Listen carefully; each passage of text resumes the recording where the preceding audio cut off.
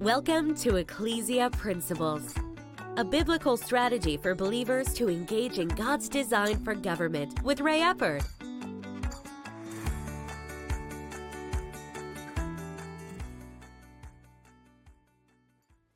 Hello, glad you could join us again today.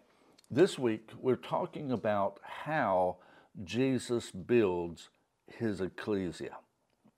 Now, we spent some time yesterday reviewing what the ecclesia is. And ultimately, to kind of summarize that, our English word church does not come from the Greek word ecclesia. It comes from an entirely different word. And the Greek word ecclesia is actually now an English word. And if you look up the definition of it, you will see that during the times of Jesus, the meaning of the word ecclesia, the primary meaning, is it was the name of the legislative body of the Greek city-states. Now, it did have, on occasion, a much lower meaning of a meeting. It had that concept, but it was way down here. It was not the primary understanding of the word ecclesia. Jesus said in Matthew 16, we'll read verses 17 and 18, Jesus answered and said to him, "Blessed are you, Simon Bar-Jonah, for flesh and blood has not revealed this to you." He said, "Who do you say that I am?" Peter said, "You're the Christ, the Son of the living God." Jesus said, "Flesh and blood hasn't shown you this, but my Father who is in heaven. And I also say to you that you are Peter, and on this rock I will build my church. I will build my ecclesia, and the gates of Hades shall not prevail against it." The ecclesia, if you would, of that day, and in all honesty, the Roman version of the ecclesia was known as the Sanhedrin. If you would, the Sanhedrin was modeled after the ecclesia. It was the local government. It was the government of the region, if you would. And then they had governors over top of several of those areas. And then Caesar was over all of it.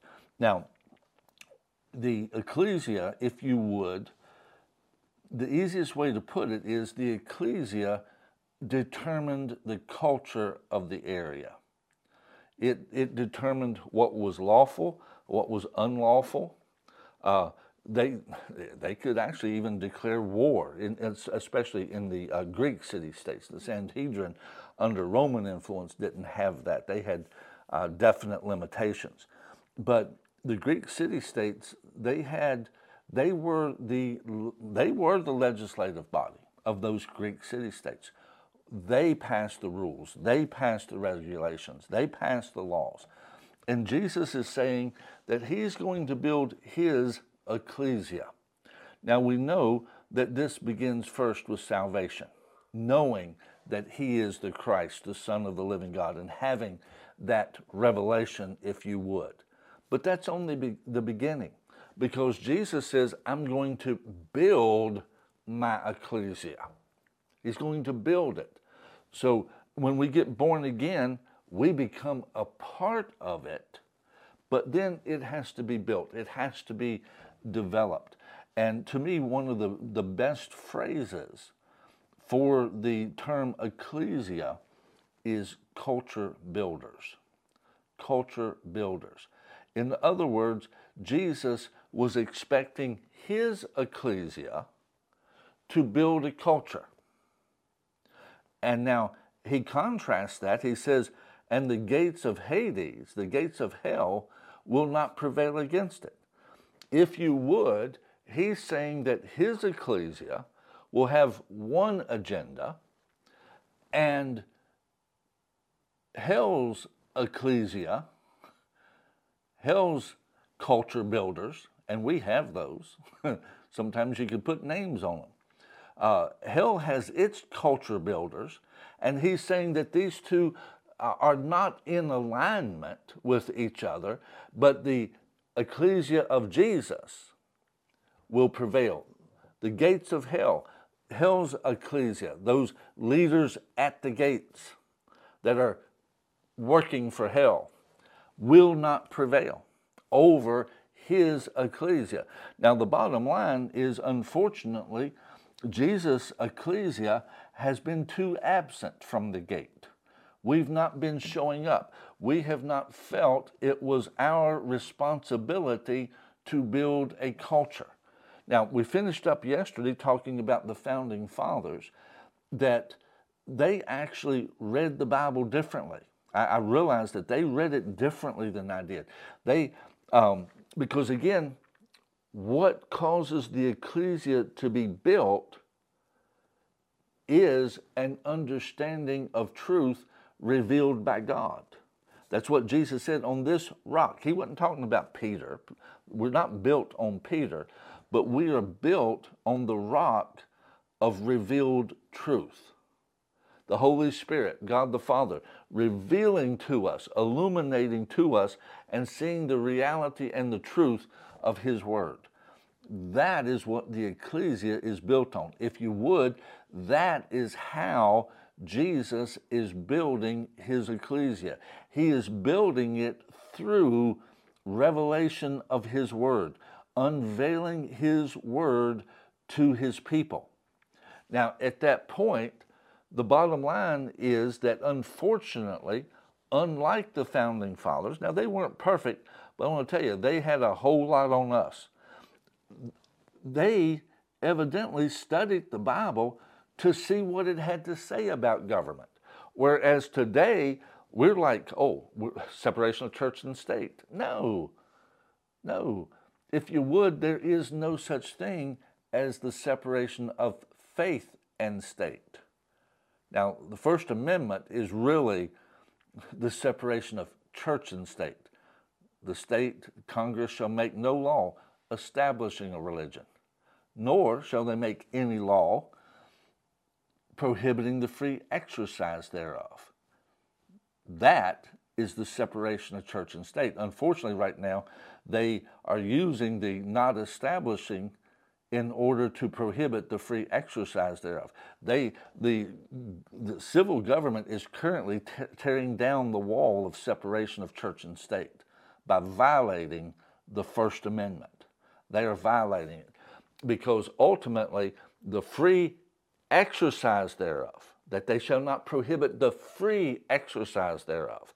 What that means is that they are not to restrict the exercise of religion in any realm. And they are doing that in a number of areas. And as a result of that, they are establishing a belief system. Now, our founding fathers, again, they studied the Bible differently. They studied the Word of God to see what God said about government. And then they began to institute that into their application to government.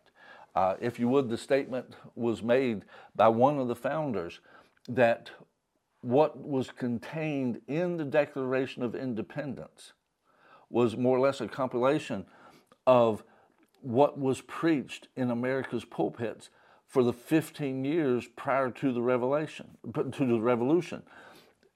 They had been preaching that. They had been talking about what God's Word said about government.